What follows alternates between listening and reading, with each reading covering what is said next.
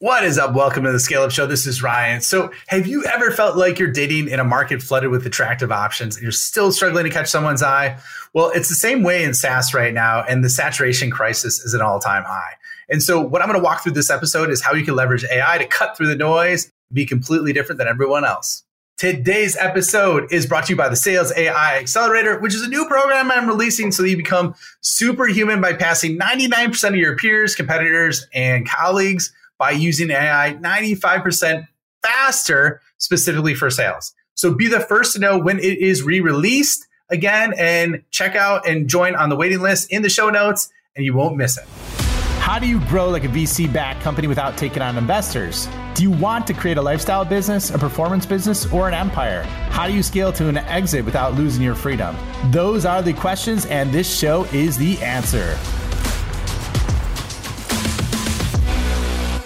The SaaS saturation crisis, okay? So imagine walking into a swanky bar filled with the most attractive people you've ever seen, right?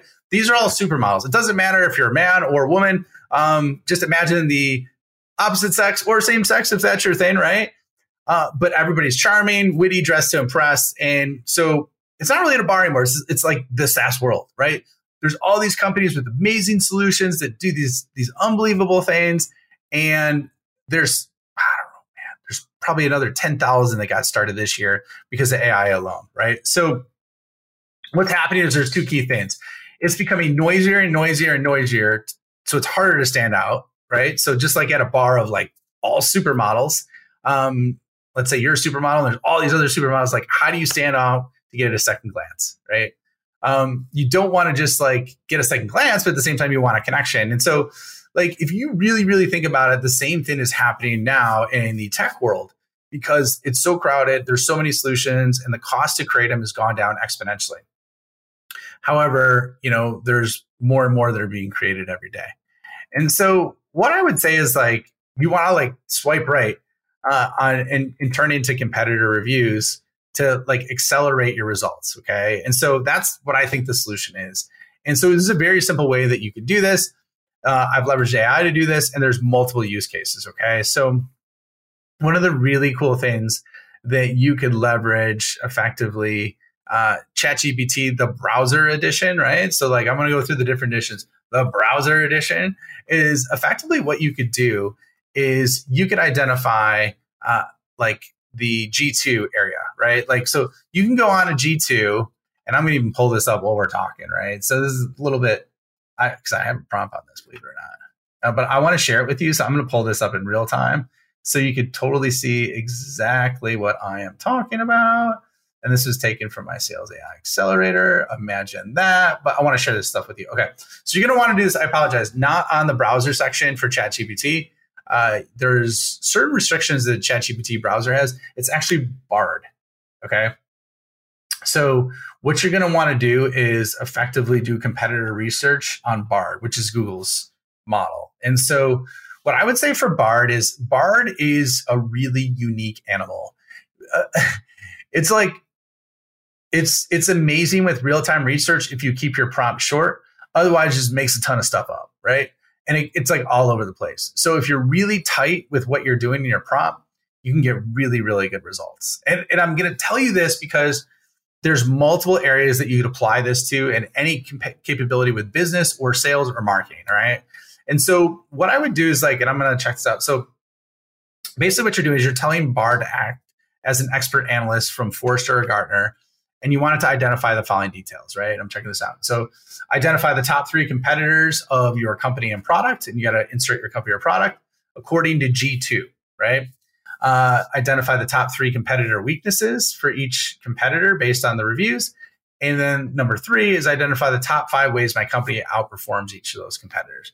So just as a quick recap, if someone's in the car or not, just so you have the contextual understanding, identify the top 3 competitors, the top 3 weaknesses for each competitor, and then identify the top 5 way my company outperforms each of those competitors based on my company being this and my product being this, okay? And you could just copy and paste like the link to your company, the website link, and then just, I would identify the product.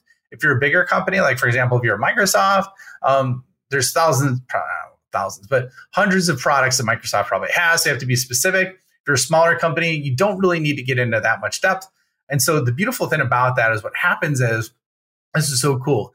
It looks through all your competitors' reviews, and then it identifies those 3 weaknesses. It looks at your reviews, identifies how you compare against those weaknesses and the best way to overcome them. Okay. So like, I think this is like absolutely game changing in multiple ways. One of the hardest things to do is sift through like copious amounts of information and then weaponize that and use that against your competitors. So once you have that, you have this very neatly orchestrated for your top 3 competitors, and you can go deeper on it too. Like you don't just have to stop there, but let's just say you do, right? So you have that. Now you have your 3 biggest weaknesses for your top 3 competitors and the top 5 things that make you stand out, right? So it's like, how do you stand out versus all the supermodels at the bar, right? This is a cheat code too. So like you could be a smoking hot supermodel with all these other supermodels in there, and this is the cheat code, you sticking out versus everybody else and drawing attention to you and specifically. Okay. Now, Ryan, you're probably saying, when can I use this specifically? Like, give me the meat. Okay. You could feed that information to create a sequence, right? A competition sequence. Like if you're a sequence and a batch of companies that have effectively these types of solutions in place, right? With your competitors, that's one.